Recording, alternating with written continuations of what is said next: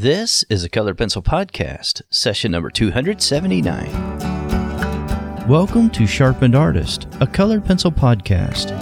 Weekly discussions in and around this medium that we love so much.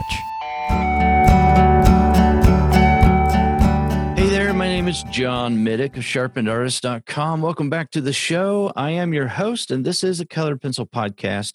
I'm excited to welcome back to the microphone on the other side today, Barb Soteropoulos. Barb, how are you today? I'm doing great, John. How are you? Awesome. It's so good to have you back again. We're going to talk about something that I don't think I've ever talked about before. And this is given to us by way of one of our listeners. She called in and she's got this question. So this is another in our question call-in series. So let's go ahead and listen to the question right now. Hi, John. This is Jay. Every Monday, I look forward to your podcast, and I thank you for everything that you do. I was wondering if you could offer some tips on how to license your artworks and what to expect. Thank you so much. Thank you so much for that question, Jay, and I really appreciate it. If you want to get your question on the show, then all you have to do is submit one. You don't have a chance of having it aired on the show and answered unless you submit, right? Makes sense. So go over to sharpenedartist.com/podcast. There is a banner over on the right-hand side. Click on that. You'll have an opportunity to record a voicemail. You can always just do it through your email. Just do a voice memo and wrap it up. Send it over to podcast@sharpenedartist.com. You can also call 513-301-0005. All right, Barb. So I'm so glad you're on the show here with me to answer this for me. I'll kind of answer it a little bit, but I don't know much about it. So you're doing the phone a friend option. That's right. Phone a friend. I've only got 2, 3, maybe 5 more levels. All right. Oh, I thought you were going to be like, I only have 2, 3, 5 more friends. I was like, oh. No, it'd be more narrow than that. No, I'm just kidding. I'm sure that's not true. I got my mom, and I've got a lot of brothers and sisters. I mean, listen, if you don't have your mom, what are you going to do? Right. All right. Oh, boy. So this is a question that comes up, though, often. I have to say that. I never really knew what to say. I mean, I know a little bit about this, but usually this question is phrased like, how can I start selling on mugs and, iPhone cases and things like that? They're just wanting to know how to get started, like with some of the Creative Commons licensing for like Redbubble and things like that, to be able to just get their artwork on some product, some marketable good that, they can offer to an audience, which I don't know. I mean, it would be interesting to find out if anyone is really, doing real well at that. I don't know. Maybe some people are, but it just never seemed like a real appealing option to me. And so I really haven't gone down that road to try to offer my artwork to be sold on a pillow or something. But I guess we can talk about that. I do know that there are people there are artists that do that, and they have it available on their website. So have you done that, Barb? Do you do that? Do you make your artwork available in all these different forms and, Yeah, I do actually. I use Society6.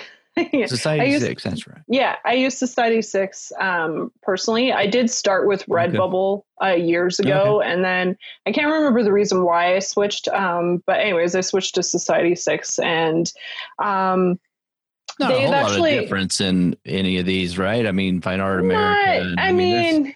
Not really. So one of the differences is that Fine Art America, and I'm not sure if this has changed since because I haven't been on there in a little while, but they allowed you to actually make your artwork available to license for TV shows. So if for some reason there's going to be artwork in the background, in a framed picture or something like that, you could also license it. So like if people want to have a screen on in the background at like a party or something and have rotating images, you can license it for that. So, yeah, so I've done that. I've sold, I have some of my artwork available on other items and that sort of thing. I guess what I would say is there's two different ways to look at licensing. So I guess let's just talk about the kind of more common Society 6 Redbubble type things first. I would say, you kind of have to be a little bit careful with it in the sense that not everything you create is going to be appropriate for certain products. So if you are, deciding to you put your artwork on, have some of those items, you may need to sometimes crop it a certain way, and you don't necessarily, unless you're just doing prints, you don't necessarily want to include your signature sometimes in things, because that might actually hurt the sale of it.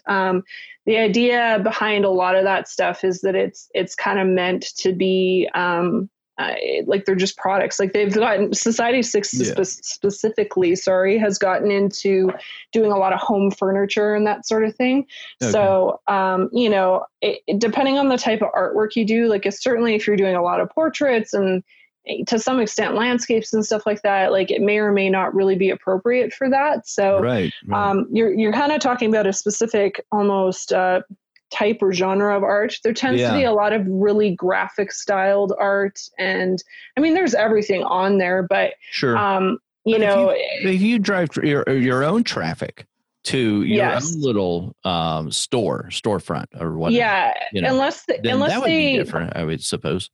Yeah, for sure. And unless they actually decide to feature your work or it starts to trend somehow, you kind of have to do the work to promote it and to sell it. So the other thing is prints are the only thing that you get to determine your profit on. Anything else like mugs, any of the actual item things, they determine what your profit is.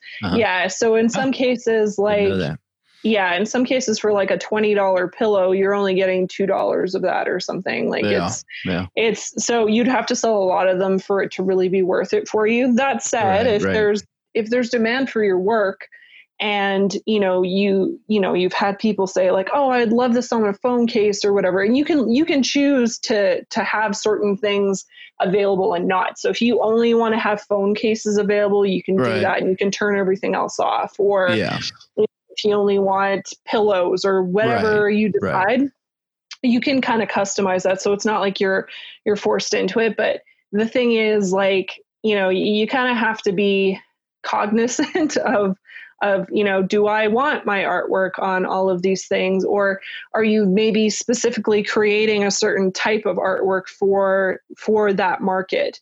There are certain things are going to sell better than others. So that's something to take into consideration when you're deciding to do that.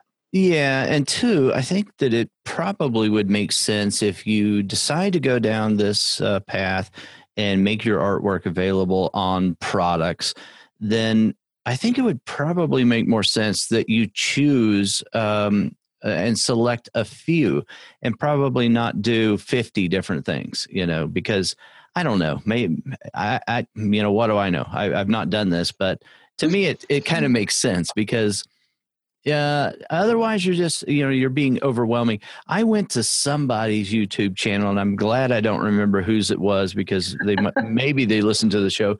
But anyway, they had just like, I don't know. I want to say 50 different things. It probably wasn't. It was probably more like 10 or 15 different products that they are offering their artwork on down there below their description of their video.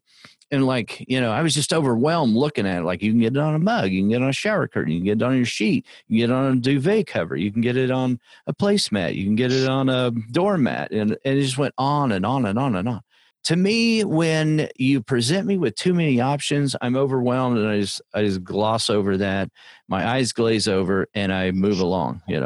So that's just something maybe to keep in mind if you're thinking about going down this path and doing this.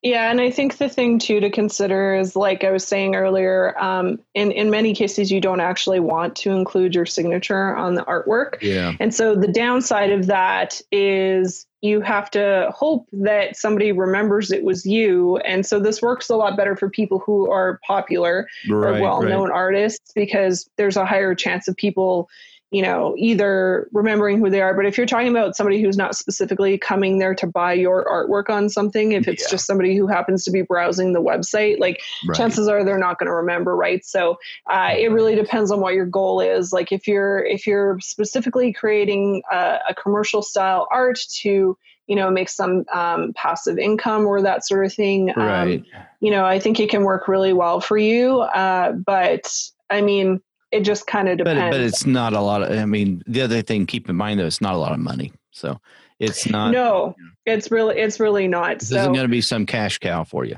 Yeah. That said, I mean, if you are, in a position where you want to start selling prints of your work and you don't want to necessarily do something like Etsy, where you are doing everything from promoting it to printing it and packaging and sending it out, this is a really good option. Say you don't want to actually offer those other products, you could just do prints. And the good news is, like, they're high quality, somebody else is taking care of it for you, and then you get paid for it. So, and what, on that point, I'm sorry to interrupt.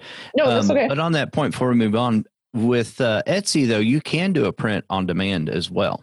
You can. You could do that as well. I mean, you can, but you're still responsible for printing it. It's not another company that's kind of doing it for you. No, I'm talking about typically. you can outsource that to a print company also. Oh yeah, you can. But what I'm saying is, then again, it's that whole thing of then you're going to get paid less, or you're going to have to charge a certain amount just to recoup those costs and that sort of thing. You are. Yeah. There's one in particular called Gooten or Gooten. So that is an option, but yeah, you're right. You're still, you're playing around with the Etsy algorithms, and you're having to figure out if you want to do the relisting as often as it requires, so that you keep moving your ranking up and up and up and that kind of thing. So either way, you're talking about a lot of time involved, I think, at least initially, to get something like that working for you. Yeah. And what I would say too is, like, I mean, Keller Pencil artists, it's not that like the work that we're creating isn't suitable for that type of thing, but because you're on a site with a lot of different people, there's going to be a lot of competition. And so I find, from my experience and just kind of what I've seen, the sites that do the best and sell the most tend to be of a certain style, or it depends on what the trend is. It depends on, I mean, if you have a large enough audience that you're able to send there either through your social media or whatever to sort of come and buy your products, it might not matter. But if you're kind of hoping for organic sales, or hoping for, to kind of be discovered a little bit through there, it's going to be a lot harder. So, right. Yeah, absolutely. Yeah. Okay. So we talked about print on demand. So we also have a more traditional type of licensing, right? And this is something I'm nearly a blank slate about this. I know things that I've heard from a few artists that do this, but I don't know much about it. So I'm going to let you kind of tackle this. It's my show now. Right. That's right. I'm just kidding. I'm going to go get a cup of coffee. I'll be back. Could you? I'll take over while you're gone. Yeah. I'm going to set my timer. All right, everyone. Okay. So traditional licensing, this kind of goes a little bit more into the graphic design illustration world. Traditionally speaking, when somebody is licensing your artwork, they're essentially, it's like they're renting your artwork. They're paying for the usage of your artwork. So, for example, when you see like a Marvel character on a beverage cup at a fast food restaurant, those characters and those images of those characters have been licensed from Marvel or Disney or, the parent company, essentially, to use them for a certain amount of time with a certain amount of usage and for a certain amount of distribution. So it's the same thing if you're an illustrator. Somebody potentially could approach you about using, if you've designed a character or a certain artwork for, we talked about mugs and stuff earlier, but that's certainly possible. I mean, if you go into like an urban barn or something like that and you see, they'll have canvases of paintings or whatever that are reproductions. Chances are they've licensed that from someone, or, you'll see a set of dishes with some artwork on it or that sort of thing that's been licensed. So how that essentially works is there's usually a contract involved, or there should be a contract involved. There should be. And again, it'll detail all of those things. It'll say, we're going to use this image for so long for this many impressions or usages, and only in this market or worldwide or whatever it is. So, and they have the option to actually purchase your artwork outright as well. That doesn't always happen, but at times they will just pay you a flat fee to purchase the rights to your artwork.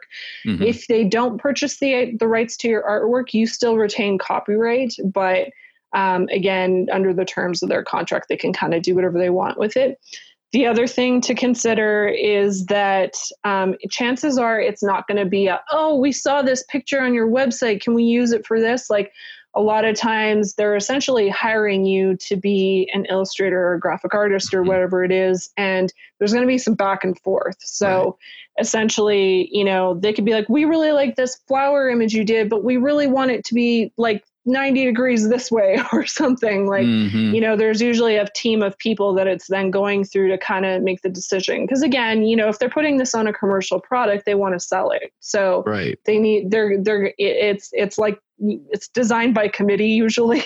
So it's very rare that there'll ever be, something approved right out of the gate. So you have to kind of consider that too. Like, are you willing to take criticism and work with a company to, do multiple revisions? And one of the things to consider with that too, is if you're primarily a colored pencil artist, this might actually not be a great direction for you. For the simple fact that colored pencil as a medium isn't very forgiving and is very slow. And if they're asking for revisions on things that you've done, it's, usually the turnaround time, depending on what, the production schedule is for everything, like, you don't really have a lot of time to do a turnaround on changes. So you if it takes you 3 days to render something and they need it 2 days. Yeah, exactly. Yeah. You're at the mercy of their schedule and their artistic vision and everything else. And they're a lot better off, I think, probably in most cases, going with a freelancer anyway than hiring in-house and using their own staff illustrator to do some of this work. Let's talk for a second then about that pay schedule, because that's one thing I've heard about it as well, that this is not something that you can turn around and say, okay, now I'll get paid in 30 days. Most of the time it's months and months away, right? Yeah. So, I mean, you could get really lucky too. Like, essentially, so how it works is you're paid a royalty on how much that product sells. Sometimes they'll give you a little bit of an upfront cost, but generally speaking, the money that you make really comes from royalties for the image. So, for example, you could have something that sells really well and you can make a lot of money. Again, it also depends on what the fee schedule is. So they could pay you out quarterly or yearly or whatever it is that you decide upon or agree upon. But, at the same time, you might make nothing. I mean, the good news is it's kind of in their hands to sort of do the promotion for it and stuff. And obviously they have a vested interest in wanting it to sell. But it's not a guaranteed income. Again, it could do really well or it could do not well. So, if for some people it's like, you could get really lucky and find something that just really takes off. But it's not a guaranteed thing. And you really just want to be, cognizant of that going into it. Like, if you're kind of like crossing your fingers and hoping this is going to be the thing, it might be, but it might not be. So, and how you've kind of like talked about and determined your royalties too is a big thing. I would say one of the most important things people need to do if they are going to start licensing their work is understand contracts and understand what the royalties are, what the expected rates are. I'm going to show you a book that I also have given a link to. Cool. It's the Graphic Artists Guild Handbook, and it's essentially, nice. this is an older version of it, but essentially this book has everything in it in terms of generally what industry standard rates are for, non-commercial use, commercial use. Gotcha. There's stuff for graphic design and illustration in here, but if you do decide to go down that path, it's actually really helpful. Unlike the fine art world, it is a little bit more standardized in terms of the fees. I mean, people can kind of still charge what they want depending on their experience in the industry and, how in demand their work is and that sort of thing. But this at least gives you kind of a starting point. So, so there is kind of a benchmark or a guideline for yeah. pricing. Yeah, like there is more so than in the fine art world, because I find in the fine art world it is like the Wild West. With it is big time. which is time. I mean that's a whole other show, but but yeah, when it comes to anything commercial, there's sort of like the standard rate of pay. That said, you may be in a situation where an opportunity is really good and you want to build a relationship with a brand. Like, for example, I did some package artwork for Stedler. And you recently did this, right? This was very I did recent. it. Yeah, it was in February, and then everything kind of shut down. So. Yeah, kind of. Just kind of. Yeah. We had this little pandemic thing happen. Just kind of put a wrench in things. It kind of went global too. Yeah, it's no big deal, right? Anyway, but that was one of the reasons why I thought you would be great at talking about this. So I'm guessing your knowledge of handling contracts has helped, and then you've got your background as a designer. What else about this? I mean, did you enjoy the process? I mean, like specifically with Stedler, you mean? Yeah, with Stedler when you did those projects. I had done some product testing for them before. So the rep that I was dealing with, she was really great. And actually, I think it was sort of funny because she's clearly not used to dealing with somebody with a graphic design background, I don't think, because when I supplied everything back to her, she was like, oh my God. But to me, that's just like, normal level of expectation for presenting things and whatever. Yeah. I put it in a nice document and anyways. Oh, nice. Yeah. But yeah, I mean, when I did my initial, so they very much art directed the whole project. So it wasn't like they're like, you can draw whatever. They're like, we want this specific image. We want you to use these specific colors. And, this is what's kind of worked in the past. So very, very much them directing the whole project. And, so what I did is I actually supplied my initial sketches digitally. Just because I knew that if they wanted changes, it was going to be a lot easier to do them at that stage. And again, just for, skipping the step of scanning as well. So for me, I have one of the stylus pencils and an iPad. And so I kind of just did my concepts that way and send them to them. And that actually ended up working really well. And then I kind of had to check in with them at certain stages with it too, because again, colored pencil, it's very slow. It's not really erasable. We did end up doing some changes to a couple of them. I actually did 2 different illustrations. I only have the packaging for one of them, but yeah. All right. So yeah, this is the toucan illustration that I did for them. Yeah. Very cool. It was just limited, and it's kind of cool because there's a little back and my name's right there. It's probably backwards for you, but that's so cool. Yeah, it's really, really neat. I'm going to have to buy that. That is so awesome. Well, you're not going to be able to because it was only in Canada. So. Oh, no. I know. It was just a limited run thing that they did. But I did another one with an astronaut on it. You can see the images on my Instagram. I posted them. Very cool. So start to finish, you did 2 projects, right? Right. So for someone thinking about this, how long from the start of when you started having the conversations to the very end, getting it submitted and approved, how long a process was that? I think it was about 3 weeks. Okay. And that was kind of like cutting it close. I mean, again, through my day job, I am very used to working with tight timelines. So for me, it was like, not a big deal to kind of work within that. And like I said, it also really helped that they very much art directed it. So it wasn't that I was sitting there trying to think of something from the beginning. They were like, we want this with this color, with these colors, whatever. So realistically, it was just a point of getting the initial illustration approved and then kind of going from there. And, color wise, that's kind of nice, I guess, in a way, right? Where they're telling you which colors to use. So that's good. It can be. I mean, it was a limited set of 24, so they wanted to make sure that obviously the colors that you were used in the drawing, like they had them already kind of grouped out. So they shipped the color pencils to me like pretty much overnight. I think I got them within a couple days, and then in the meantime, I had started on my illustrations and that sort of thing. And, very cool. I find when you're kind of trying to build relationships with companies and this sort of thing, you always kind of want to, for the most part, try to be one step ahead of them in terms of like, when they ask you for something, be like, oh, I'm already on that. And actually be already on it. Like, don't lie. Right. They call you out on it, then it's not good. Yeah. Well, this is so exciting, though. I mean, for all of my Canadian friends, run out and grab that 24 set of the color pencil Staedtler brand pencils. That'd be really cool.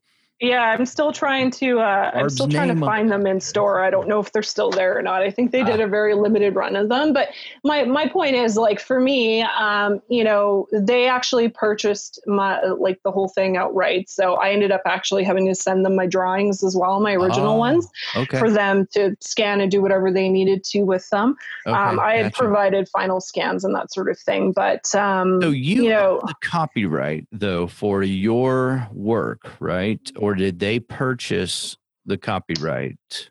So yes and no. Mostly no. Mostly no, because they kind of just paid me a flat fee for the drawings. But the way I wouldn't be able to go and make prints of these. Gotcha. But for me, like, I can share it and be like, hey, I did this. But for me to now profit from these drawings or even try to use them for something else would not be good, because I'm not allowed to do that. So now, would they be able to use this in other marketing efforts other than what it was specifically designated for? Yeah. So, they could kind of, the thing in the contract. Now, right? Okay. Yeah. So the thing in the contract that I did too, the contract that I signed was that, they also say that it may or may not be even made. So, they kind of do these things and they'll test them out and see how it does and that sort of thing. But there's always a chance that it might not be used. So that's the other thing you kind of have to take into consideration is sometimes when you're working on a project, until it actually goes to print, there's always a chance that something could go sideways. And that's where it's good if they kind of pay you for your work initially up front. Royalties are kind of extra, but there should always be some sort of fee built in for your time, your initial time, for creating whatever you've created, just because otherwise you're not getting paid for that, and you could have been taking a project that was paying you, right? So and a lot of that's in the book, right? That we'll definitely. The show notes. So, cool. I've also provided another link. There's a woman; she has a website, and she talks a lot about licensing and that sort of thing too. And again, like, if it's something you want to get into, it's like, there's a little bit more like understanding legal things and whatever, but I would say artists traditionally have a little bit of a reputation for like not wanting to understand those things, but it's so important that no, I know. It's the same for me. I was very fortunate, actually. An illustrator friend of mine was the one that actually recommended this book to me years ago. I was like, oh, this is amazing. Cause I remember somebody had contacted me about a job, and I was like, because it's not really something they teach you a lot in school or even at all. So, you get out there and you're just like, well, I don't know what to do. What do I charge? And so he was like, you know what, you really need to get this book. It's going to help you a lot. And, I'll still kind of do some research and that sort of thing. But again, when it comes to like even just pricing. So what I was trying to say before was that, if there's an opportunity for you to kind of get your foot in the door and sort of build a relationship with a brand, and you're just starting out, sometimes it's, I would say sometimes it's probably okay to take it for a little bit less than you think you might want or need from it. But it depends on how bad you want to work with that company, right? And that said, it doesn't mean that you should be taken advantage of. But one of the illustration podcasts I listened to, they had recommended, if you want to agree to take a job for less, but you don't want to set the precedent that you're always going to work that cheaply, the way to do it. And actually, I would recommend this for fine art projects too. So commissions and that sort of thing. If you really want to take the project, but you don't necessarily want to set the precedent that you're working for that rate all the time. Right. One way you can approach it is to have what you would normally charge on there, and then line list it that you've given them either a new client discount or something like that, so that they can see. Yeah, so that they can see that it's like, okay, this is what actually my normal rates are. And for this particular project, we are working under this budget or whatever. But then you're not selling yourself short like indefinitely. That makes a lot of sense. I mean, you have to, there's a marketing name for that. What is it called? It's not a complicated name. I just can't remember it. But anyway, it's something about price. You make sure that the value is communicated through the price, even if you're going to sell it at a lower amount. There's a benchmark that's way up here, but your product is somewhere down below that. I can't remember what it is. Probably everyone that knows marketing at all is screaming at me right now. But anyway, I should know this too, and I'm like, I don't know. But this is fascinating. Can you tell us I'm sure someone listening who's wanting to go down this path would love to know what that illustration podcast name is, so they can look that up too. This might actually be a little bit controversial because of what's been going on lately, but it's 3 Point Perspective. It's the one it's the one that Jake Parker and Will Terry and Lee White. Yeah, it's a good podcast, though. I mean, regardless of what you, it's good for people who are illustrators. Never mind these guys the drama know what they're that talking about. Right. There's they know what a little bit of drama going on right now. There's a little bit of drama, but anyway. Yeah, they have a lot of really good information for people who are very new to the industry. And if you're wanting to kind of get into that, they're actually they have a lot of really helpful information, and they're on YouTube and stuff as well. Right. So absolutely. Drama aside, there's good information there. Yeah, you can make up your own mind about the drama, folks. But anyway, it is a good Some people podcast. probably have no idea what we're talking about, and all you have to do is Google it. I'm sure Google Jake Parker and Inktober, and you'll be also a different show. But I really do, I would say too, like, try to do your own research with that and kind of find what sort of makes sense for you. Like, the illustration kind of commercial art world can be really intimidating to get into, and you kind of have to just decide, if you really have no experience working as a commercial artist, or as, like I said, for me, working as a graphic designer for years, it wasn't that hard of a transition to take a project like this on. Right. Mostly because I'm used to working with clients. I'm used to deadlines. I'm used to, revisions coming back. And, I would say if you're really not used to dealing with somebody wanting revisions for something, and I mean, to some extent, if you're doing commission work, that can happen. But, again, it colored probably doesn't happen not, it's not. An art director, I would think, is not emotionally connected to the artwork. It's a commodity that they're needing. They're looking at it from a marketing perspective. Exactly. So it's not like it's not like you're doing a little different, you're not dealing with somebody's dog who they're like, that's not Muffin's nose. Like, right. Yeah, they're not caring about the correctness of it or anything. There's a certain design element that they're looking for.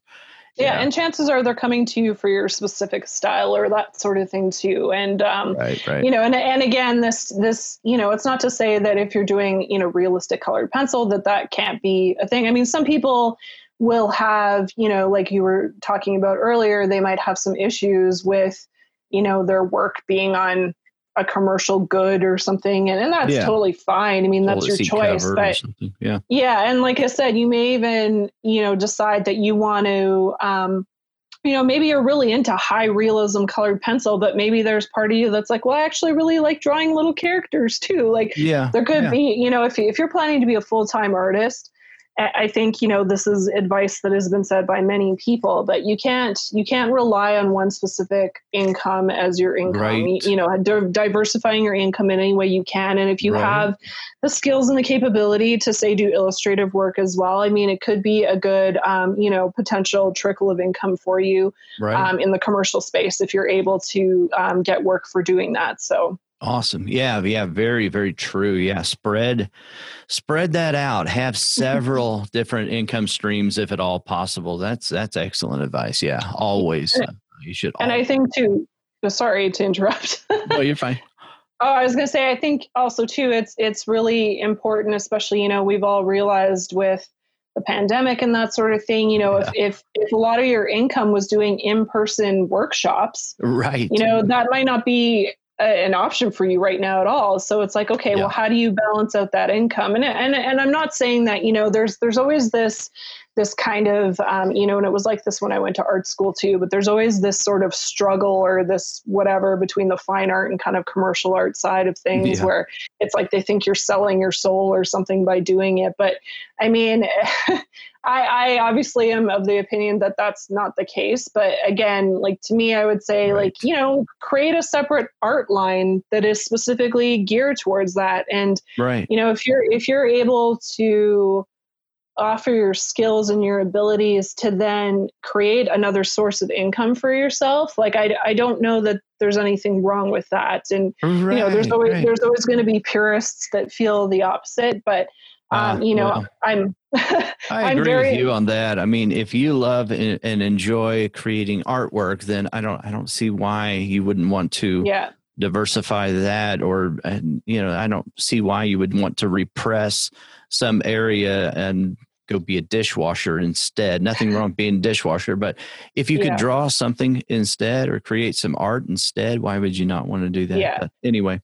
And I would say, too, that the other thing you have to keep in mind is that when it comes to commercial art, unless they are specifically coming to you because you are very well known. So, for example, there's an illustrator. He's now turned into, he's migrated his career more into the fine art world. His name's James Jean, and he did a design for a smartphone.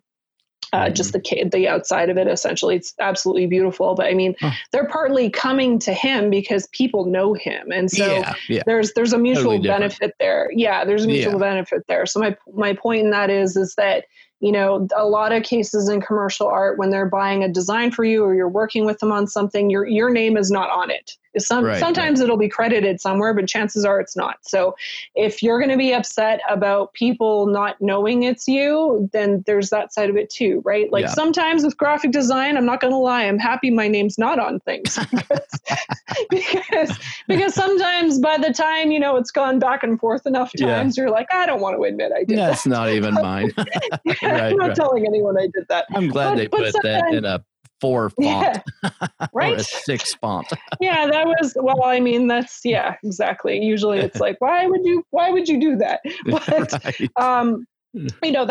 that's kind of par for the course. But at the same time, actually, this is a good segue to sort of talk about, copywriting your work. So when you're talking about doing commercial sales, so yes, by virtue of creating any piece of artwork, you are the copyright holder. Where it becomes a problem is if somebody then steals your work and you want to take any kind of legal action towards them, you need to have it registered with the Copyright Office to make sure that there needs to be an actual legal registration attached to it to then kind of take legal action. Now, again, it could be different in Canada versus the United States, but I imagine it's somewhat similar. It's similar.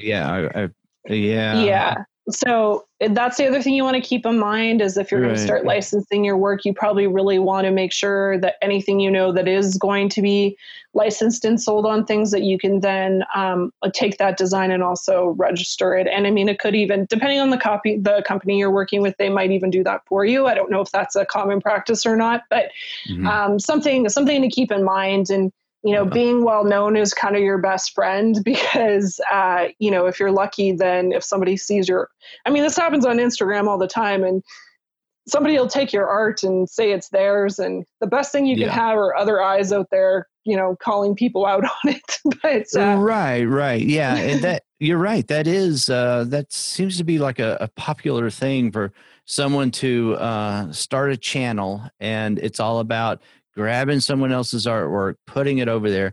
They may or may not put the original artist's name on there. And often I see that they don't even put the original artist's name on there. I try not to follow those channels at all. Yeah, I mean, it's aggravating to me. Yeah, this is kind of a side, for sure. It's kind of a side tangent, but really like something to be mindful of. I mean, obviously, if you're putting your artwork out there, and I know some artists feel strongly about watermarking and not watermarking and that sort of thing, but I mean, anyone, and I'll tell you from firsthand experience, if you are good enough at Photoshop, you can get rid of a watermark. That said, it shouldn't. Yeah, you shouldn't stop you from doing it, because I think if you feel strongly about it, like it's still a deterrent, essentially. It's a convention that we who are honest will respect.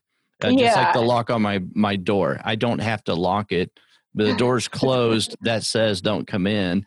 But if you're, if you want in bad enough, lock's not going to do anything.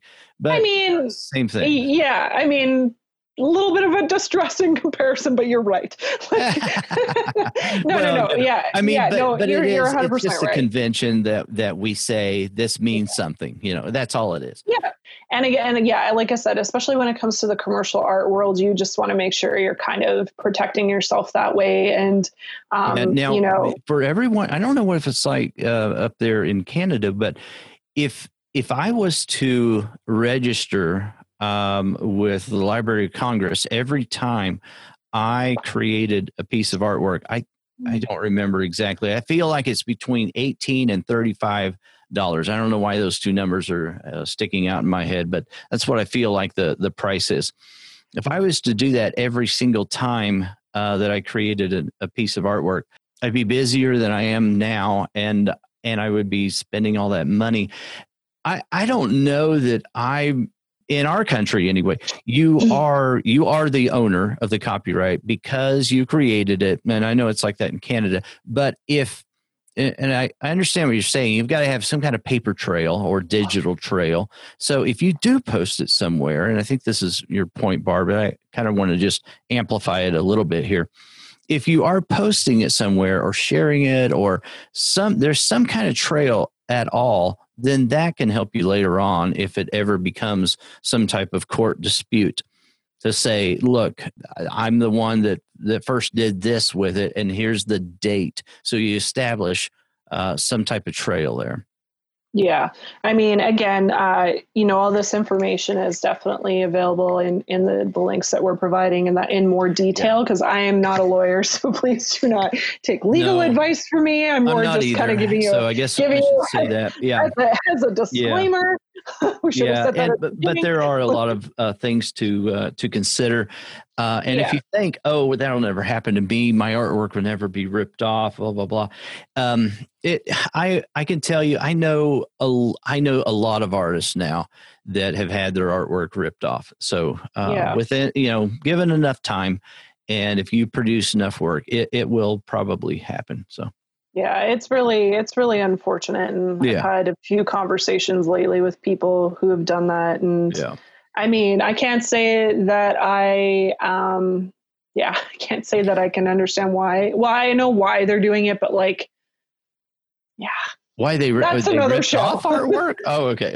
Oh yeah, like when they're just sharing it on their Instagram and saying it's theirs when it's not. I mean, well, maybe they grew up on Pinterest and they thought it was like a Pinterest. Maybe. I mean, I don't know. So that's a different. I scenario. also like to think too, though, at the end of the day, like if they are like, what are they hoping to get from it, right? So, for example, if they end up,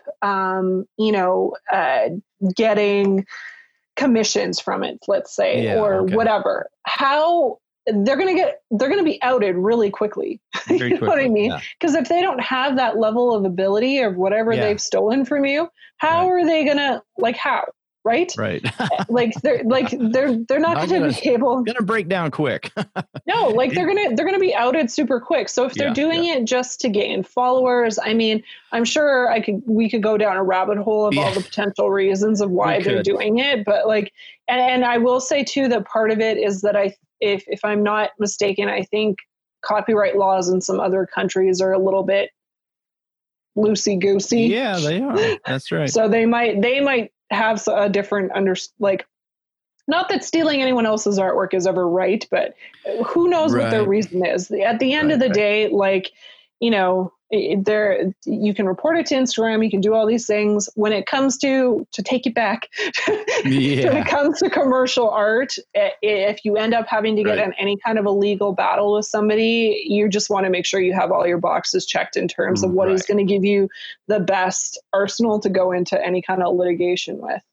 And again, Barb and I we're talking off the top of our head and we're spitballing. We're not lawyers. We don't, and this shouldn't be legal advice for anyone either. We're sharing our opinion though. Here's one thing. I've got to say this since we're close to this type of topic. I do want to say this. You should not post your work and then say the reference was from something I found on Pinterest. Okay, stop it. Stop doing that. Are people still doing that? Yeah, I've seen people do that. Yeah. Oh. More than once. And it's not just a random image that's free for all on Pinterest. Pinterest is this consortium of images that belong somewhere, and there is an artist, there's an originator of that work. So you have to follow that back. You can't do that. So whoever's doing that, stop it. A lot of people living on the edge out there, John. What's that? A lot of people living on the edge out there. I guess so. They're just like, I don't care. I'm just going to do it. Yeah. Okay. So we got some good links for you over there in the show notes. Anything else, Barb, before we wrap up here? Yeah, actually, I have a challenge that I've partnered with Colored Pencil Magazine on. Nice. If you head over to my Patreon or my Instagram, I talk about it. There's essentially what had happened. I had found my childhood colored pencils and then went and found some of my drawings I had done. And one of the drawings I did, I thought it would be really cool to just recreate it now as an adult with, my skills are obviously better and that sort of thing. So, I reached out to Colored Pencil Magazine to talk to them about doing an article about it. And then it's now turned into a bit of a join me in the challenge sort of thing. Cool.